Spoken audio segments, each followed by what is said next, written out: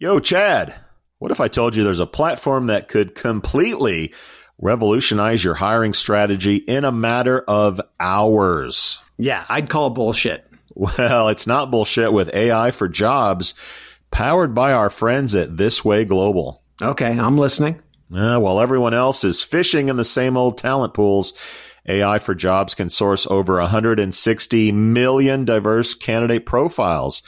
This Way Global has established unique partnerships with over 8,500 trusted diversity partners. So wait a minute. All of the hard on-the-ground work is already done. That's right, cowboy. You can discover 300 qualified candidates per job rec instantly. Wow. It's like having a candidate sourcing magic wand.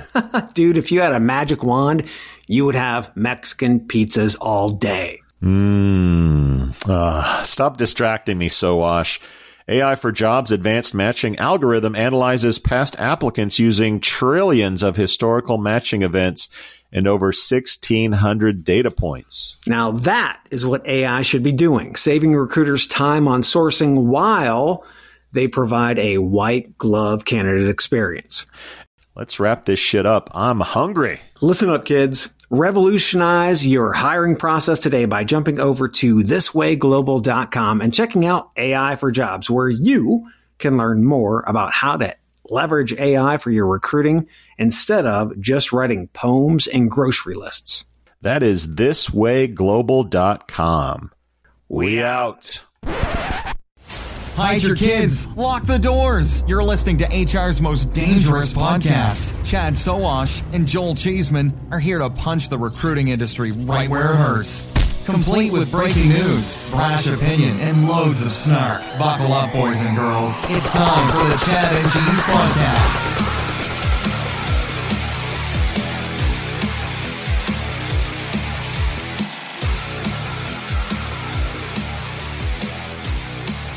Hey, it's Chad. Whenever you have a chance to interview someone whose life has been turned into a movie, well, you make time for that interview, and we did with Steve Pemberton, currently CHRO at WorkHuman. Straight from Unleash America's Expo floor, we got Steve on the mic. And to be truthful, most people have to get comfortable on the mic. Not Steve. He's funny, smart, genuine, and one of the best interviews we have recorded to date. Now, we originally recorded this interview exclusively for the Unleash Cast podcast, but it was too damn good not to share here. You can find more great interviews from the floor of Unleash America over at Unleash Cast podcast. Let's join the conversation in progress. So, 30 seconds or less, I walk across my college graduation stage. Nobody's there. Yeah. No family, nobody. I'm like, why the hell is this? Where's my mother, father? I go looking for them, and I find them. Find siblings. Find this case file that's almost 300 pages long, and in that case file was a prediction from a social worker who said that I was not going to have a chance in the world. So I titled that the book that I wrote for my children. That book became a bestseller, became a movie. Became a curriculum that's taught in American schools. None of that I was trying to do. Yep. And what's the movie called again? For A Chance in the World as well. Chance in the World. A Chance in the World. So you've got a great story, right? Why get into HR? Because that's what HR is about. Yeah? It's Well, tell me about that, It's about then. people's stories. Yeah? I mean, I've always been fascinated, because of my own journey. Like I've always been fascinated by systems and people. And in part because both systems and people failed me. Yes. So how do systems and people that drive them, how do those two worlds intersect? And HR is probably the single best place to do that, because every day you wake up trying to figure out whether you're dealing with payroll or they're dealing with advancing people. You're always wrestling with how systems enable people and how those people enable systems. So how hard is it to actually get the systems to work right? I mean, we're talking about one company right now, right? Yeah. How hard is it to get it just within your own organization to get those to run right? We're talking about equity, we're talking about transparency, we're talking about systems that have been broken forever. Now, we've got technology that should make this easier, but for some reason, for decades, it has not happened. So for you, a leader or just one company, and we'll talk about clients or anything just yet. How do you harness this? How do you actually fix this? Well, change has been going on since the beginning of time, right? If it hadn't, we'd be running around with clubs chasing dinosaurs. Change has always happened. That's what Joel does on the weekends, by the way. Yeah. I'm going to leave that alone. Leave Joel alone. But what's different for us, the pace of change, which is why I think it's so hard. Because the minute that you think you have that system teed up, then could be a new federal regulation that comes down. Right. Something could happen around pay equity, and so now you got to revamp your systems all over again. We have a tendency to think that I've done that and I can move on, and then something else emerges. Now you've got to go back, and it really frustrates people. Right. And we're going to have to accept the fact that change is happening so quickly. It's just going to be a norm, and you're going to have to be constantly and relentlessly updating. And then I think the other, which is the subject of the panel, is how are those same systems enabling these softer or these perceptibly softer things like culture, like skills. Yeah. And I think technology might be our last best shot, because as human beings, we keep getting this wrong. I mean, look at the broader society, right? Look at what's happened last 48 hours, last 2 weeks. Yeah. Where do you turn? Where are the places you turn, and what are the tools you turn to try and find some semblance of humanity? Yeah. I want to touch on your employer, WorkHuman. Yes. And your background, you've worked in a lot of big organizations. Yes. I heard Walgreens and some others. So what was it about WorkHuman, an HR company, that appealed to you? And that seems like an interesting dynamic, to be an HR head in an HR-related company. Yeah. Talk about that. Joe, that to me is the cool part, because one, the threshold is higher. When you run HR for a company that sells into HR, you had better be damn good. Because you have to have the credibility to walk into any prospect or any customer and say, so here is how I leverage, in our case, here's how I leverage our recognition platform. And I like that. I like the challenge of it. It was what I tell my team all the time. We have to be what we sell. And there's no greater credibility you have than to say, here is how we're leveraging and utilizing it. I also think my own career path, I was part of an organization in Walgreens, like 90% brand recognition, 250,000 people when it became. Yeah, it's kind of a big deal. Big Walgreens. deal, but that was one of the problems. It's just too damn big. Really? And you're dealing with a very complex industry that's healthcare. Yeah. So I wanted to do something that was faster moving and that was advancing a broader societal mission. Now, I'd argue that healthcare is doing that too, because without health, everything else is just a conversation. Yeah. But to know you wake up every day seeing how a recognition moment changes somebody's life really spoke to me at a point in my career where I could kind of look around the landscape and say, all right, I'm going to be fine. When I have a job, like, what do I want to do? And to choose a company that was rapidly rising was, I needed to feel alive again. You ever felt like that? Like you need to be like alive again. Now, do you feel, since you're working for a tech company, that you can actually scale what your belief is, what you know to do through that organization? Well, in my world, you had better, because if not, especially because of the pandemic, people are going to walk out on you. Mm-hmm. I think that's a dynamic that's changed. It's not about work life anymore. It's about life at work. Yeah.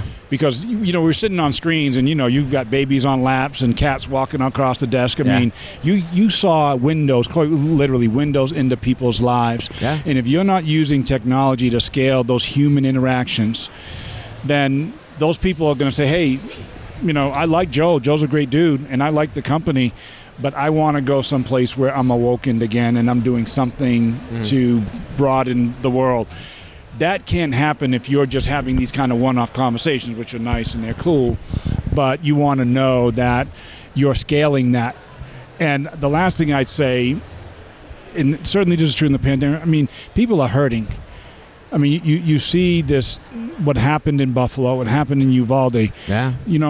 Our employees aren't walking into WorkHuman and they're turning that off. They're not turning that off. They want a place to talk about it. Yeah. Even if they don't know what to say. So we have a Parents at WorkHuman Slack channel, and that just lit up yesterday. People didn't know where to go. They didn't know who to talk about. They were using this technology platform just to have a conversation, because we're a company made up predominantly of people who are parents of young children. So they're dropping their child off at the bus and holding on to their hand longer. One, my VP of HR said, drop my daughter off at school, police presence there. Police president wasn't there yesterday. Yeah. How are you having those conversations? Yeah. What are you talking about? Active shooter drills are happening, and your kids are talking about it coming home. Yeah. Yeah, very different. Very different. So we talk every week about the remote work question. Yeah. And some companies are get your ass back to the office. Some are never come back again. Others are hybrid. What was the internal discussion like at WorkHuman in regards to what you were going to do after the pandemic? I mean, generally speaking, Joe, nobody knows. I mean, they can say they know. The reality is that you don't know until you put it into practice. That's the reality of where you are. And so I see all the, the influencers and talking heads say, do X, Y, or Z. I'm like, yeah, okay. That's bovine scatology. You know what that is? Bullshit. That's right. You don't know. You don't know. Yeah. So for us, here's what we did. We went through these cycles. I think every company's doing. And you're reading articles. And you know what we did that really changed the dynamic? We went to our people. And we said, rather than us throwing policies and practices down around remote working, tell me what it is you're looking for. And here's what came back to us. We're looking for fun. We're looking for fitness, we're looking for food, and we're looking for some sense of family. So that's how I talk about it internally. But that's us, right? That's what we're looking for. And then the other, I think, it's a critical factor, is how people are being productive and efficient in their way and by function. So you're in sales, I'm in marketing, you're in IT. Our industries are working very differently. Good luck going to your CIO, your CTO, and saying your people have to be in the office 5 days a week. Oh, yeah. She's going to say, well, I'm going to lose 25, 30% of my workforce if you force that. On the other hand, marketing, you might say, I've got to have them at least 2 to 3 days. Somebody else in fulfillment might say, well, I can't fulfill things if they're not physically in the space. Yeah. And I think that's the shift that has to happen. Start looking at this one by asking your people what they're looking for, and then put a functional lens over. And lastly, you have to drive a message. Not everybody's going to be working exactly the same way. And you're going to have to accept that. Yeah. Well, we never have. I mean, seriously. Fair point. We really never have. Fair I think point. We're now starting to see how much different we all are. The question is, and we've heard some companies and some vendors talking about being able to provide amazing amounts of flexibility to their workers. Mm-hmm. So from the standpoint of, if I can work from home 5 days a week, I'll give up X, Y, or Z. Yes. A little bit of pay, a little bit of this, a little bit of that, some time off, whatever it is, right? Do you think that is something that a company can actually manage? And then if they can, how do you take a look at the equity conversation there?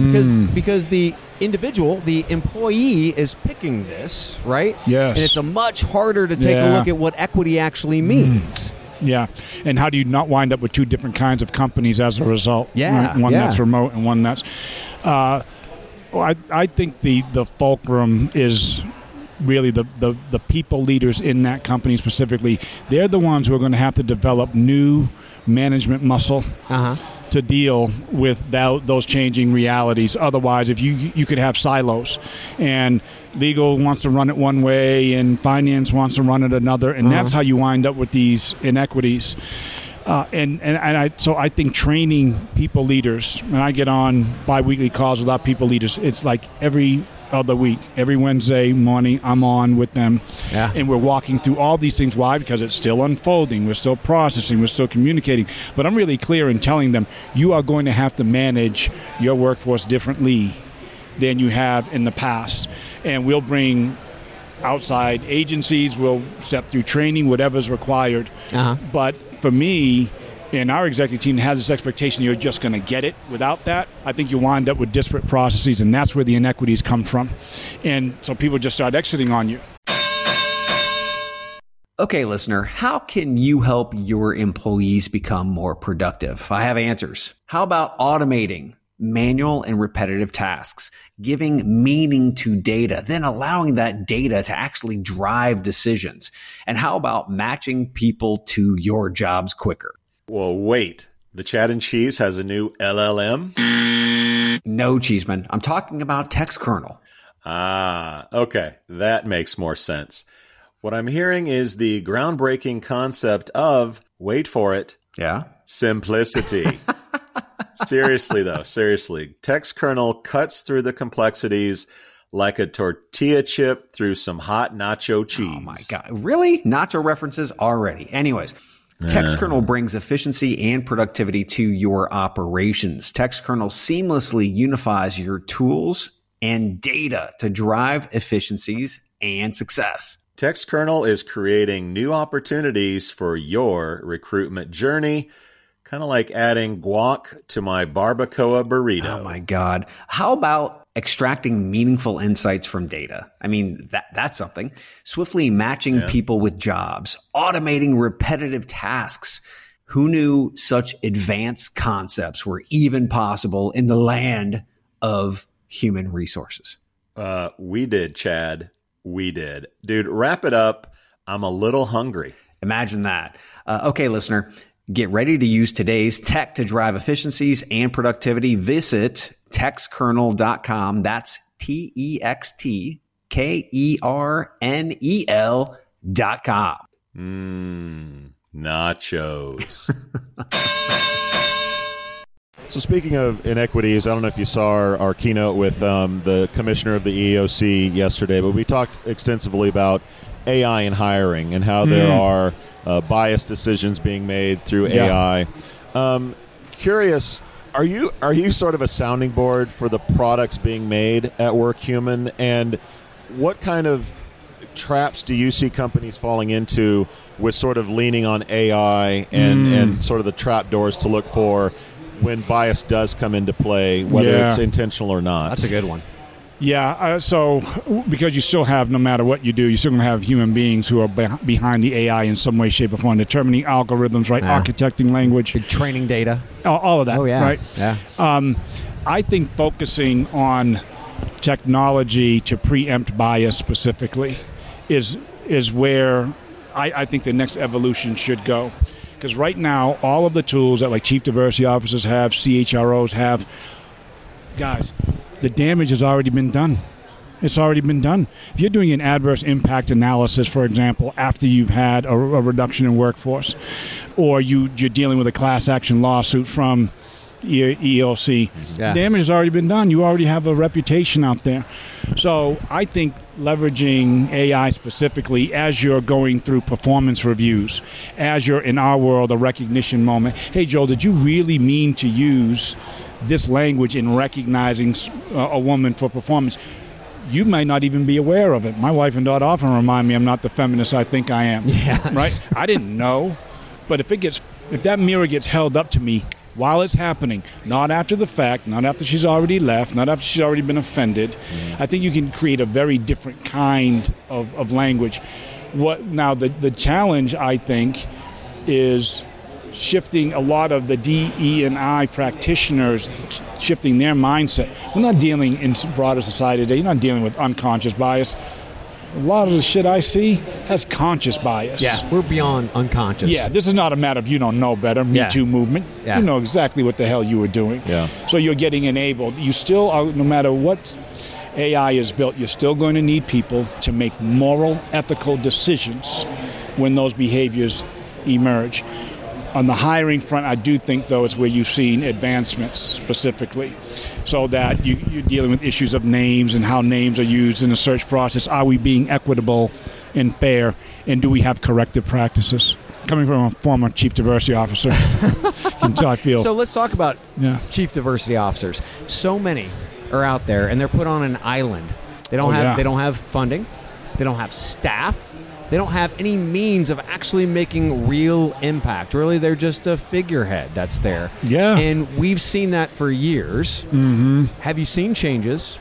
And if you have, where did those changes start? Did they start in the C-suite? Did it start grassroots? Or do you think it just hasn't changed?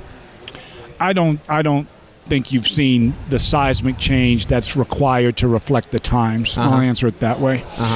Remember, the origins of the role of the CDO came from the early to mid-'90s, when companies found themselves in courtrooms getting sued for millions and millions of dollars. And so, those boards went back and they said, well, we got to stay out of courtroom. We got to stay out of the news. So we're going to hire somebody. Yeah. And that person's sole job and responsibility is make sure we don't wind up in the courtroom again. So think what that anchor is. More that anchor, compliance. Yeah, exactly what it was. Yeah. In quasi-PR, which is how you wind up with a single individual, no budget, and a lot of external-facing optics kind of things. Right. Well, when was the last time in any part of any organization that you said anything was of significance and value? You put one person on it with no budget? Nowhere. So you're sending a message already about its value and importance. Now, what's changed, though, is demography. And that's always the disconnect for me. So how, knowing that your customer bases are changing, who you're serving is changing, like how can you continue to go down this path of the CDO in a role by themselves, kind of like an ice cream cone with no ice cream in it, basically. Yeah. So for a lot of companies, though, and especially George Floyd, which is where I think you saw this real paradigm shift. Yes. So since May of 2020, which is when George Floyd was murdered, companies have dedicated $66 billion to eliminating disparities in transportation, in housing. So that was a real paradigm shift. The Business Roundtable, made up of 181 CEOs, said, we have a broader societal responsibility, because prior to that, they came from that Milton Friedman school of thought, which was, and we don't have any responsibility other than generating a profit. Yeah. Drucker comes along a little bit later and says, no, you have a broader responsibility here. So when the Business Roundtable says, actually, you're right, it's why you see Apple investing in homelessness. It's why when we were at WorkHuman in Atlanta last year, we had our recognition moments, and all the recognition moments that came through went to 3 charities in the Atlanta area. In other words, we're saying as businesses, we're not going to leave this to you, government, because by and large our politics are not in the places where they seemingly can solve the challenges of our time. Yeah. So we have this quiet covenant, I think, that's happening amongst businesses saying, we'll take it on. We're going to get together because we have a fiduciary responsibility to shareholders, to society. We have performance metrics. We have urgency because we're held to the public markets. And you're going to see more and more companies who are going to form partnerships like Bank of America does with Morehouse College and Spelman College in Atlanta, HBCU, saying we're going to start Centers for Entrepreneurship. We're going to be focused on women in STEM disciplines. So that's why I have hope, despite the fact I think some things have not changed. It's looking more and more like we're headed into a recession. And in typical recessions, the rule book kind of gets thrown out, we batten down the hatches, and we survive the storm. What's your take on these DEI issues in regards to the economy in a downturn? What happens when that happens? And then when we come out of it, what's your view on what DEI looks like? Is it stronger after the storm, or do we go back to more status quo? Well, typically, the recession around those matters is always meant a retraction. When you perceive DEI as a nice thing to do in cost-cutting times, it's the first thing to go, because it's an optic in some cases, candidly, or a kind of a nice to have. Yeah. But again, who's your customer base? Who are you serving? Who's your employee base? I'm sure it's happened to both of you as well. I can't tell you a number of times, probably most recently, a couple of weeks ago, from New England, live in Chicago, big Dunkin' Donuts, that's my deal. Donkeys. Yes. Man, I go to a Dunkin' Donuts like 5 o'clock to grab a cup of coffee, sign, we don't have staff here. We don't have staff here. Yeah. Right? So this idea somehow that we can just kind of get through a recession and then we'll be able to, I don't think that's, we had better plan for it accordingly. I will say, though, that the pandemic would have led you to believe that too, right? Because, we're all in this moment, this first 6 weeks, are we going to be around? Are we going to be relevant? Yeah. Imagine the hotel industry, airlines industry, we know what they went through. I do think it requires from the early onset, because to your point, you can see the tide starting to go out vis-a-vis a recession. So you have to make a beeline literally to your employee population, to your customer base, and you have to have a very active plan. I'm not referring to kind of corporate social responsibility. What's your retention plan? Who's going to be staffing any parts of your organization?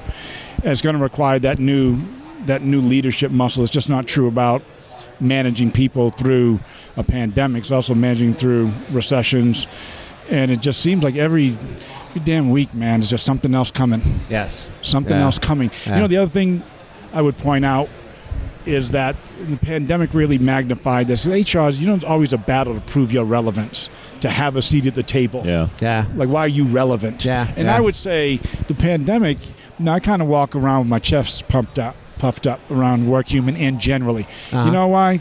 We don't have anything to prove anymore. Because the responsibility for getting an organization through the pandemic fell on HR. Just like the last recession, that was the test of the CFO. We were the ones who had to get people home if they were at a conference and you got a shelter-in-place order. We were the ones who said, let's get you the equipment so you can keep doing your job. Yeah. We were the ones who created programming when mental health began to raise its head. We were the ones designing vaccine and safety protocols when we came back to the office. We're the ones designing hybrid ways of working. Essential workers that are out there, man. And they were finally titled essential workers, and those people lifted up, their chest came out because they knew that nothing happened without them. We saw a supply chain go down. Yes. Right? Absolutely. Absolutely. We got to have a little bit more swag in HR. Yeah. To be honest. We do. We do. Okay, so last question, Steve. We're back. We're live. Yeah. We're here. How does it feel, man? Great. Yeah? I mean, I love technology. I'm a first adopter in just about damn near anything. And the three of us could be on the screen, but, I can... we can have a conversation since we're all bearded here. I mean, just stuff that we can talk about, laugh about, connect, even though we're just meeting for the first time. Technology can't replace that. Right. So that feels great. And I also think the pandemic robbed us of community. Yeah. It really did. I mean, you just isolated, you're alone. And it's just something about laughing, smiling, having a drink, catching up with your colleagues. Or 3 drinks. or depending on what's unfolding, 4 or 5. In Vegas, We need that. We need that. I'll let you out on this. You're obviously a thoughtful guy. What's on your reading list this summer? What are you watching? What's filling your brain this summer? Yeah, so I'm going to answer that probably differently. So I am a voracious, relentless reader. I am an author. I am actually writing my next book. So my time is usually spent reading. I'm writing my next one. Nice. Trying to find the time to do that, get in the headspace to do it. Yep. Love the written word. This one has always been a bit of a project. One of that wish list things. And I've just said, I'm going to really sit down and do this time around. Uh-huh. Get a cabin in the woods and knock it out. Yeah, absolutely. But you got to be in a space to write. You got to be in a space, I think, to read as well and absorb kind of what the last one I wrote, the last one I read was The Song of Achilles. It's a great book, revisits the story of Achilles, but in a very, very different way. Which I'd recommend everybody take a gander at. Kind of like revisionist, almost Malcolm Gladwell style? Yeah, exactly. Okay. Revisiting and basically imagining Achilles still being the hero that he was, but understanding his journey in a very, very different way. And there's a real powerful narrative in there about DE&I. That's amazing, man. Yeah, pretty Steve cool. Pemberton, everybody. Steve, thank you so much for taking time, man. Yeah. If people want to connect with you or find out more about what you're doing, where would you actually send them? Yeah, go to workhuman.com. You can find me on LinkedIn. I like catching up with folks and hearing what they're up to. You learn a lot from engaging and interacting with people, hear what's on their minds too. So easy to find on any of the social media platforms. Amen. Good hanging out with you guys too, man. Absolutely. You too, man. Thank Great you, meeting. Steve. This was great. Yeah. Chad, another one is in the can. We out. Damn, that was good. Remember, you can find more great interviews over at Unleashcast Podcast. We out. Thank you for listening to, what's it called? A podcast. The Chad. The Cheese. Brilliant. They talk about recruiting. They talk about technology. But most of all, they talk about nothing. Just a lot of shout-outs of people you don't even know. And yet you're listening. It's incredible. And not one word about cheese. Not one. Cheddar, blue, nacho, pepper jack, Swiss. So many cheeses and not one word. So weird. Anywho, be sure to subscribe today on iTunes, Spotify, Google Play, or wherever you listen to your podcasts. That way you won't miss an episode. And while you're at it, visit www.chadcheese.com. Just don't expect to find any recipes for grilled cheese. It's so weird. We out! You've got questions, we've got answers. Business leadership, ownership, and sales can be challenging. Tune into the Accelerate Your Business Growth podcast to learn from the world's experts. Join me, your host, Diane Helbig, as I chat with people who have expertise in various areas of business. You'll enjoy the lively conversations that are focused on providing you with the ideas, tips, and suggestions you need to realize greater success. Get what you need for your business when you need it from the people who have the answers. Accelerate Your Business Growth is part of the Evergreen Podcast Network and is available on Apple, Spotify, or wherever you listen to your favorite podcast.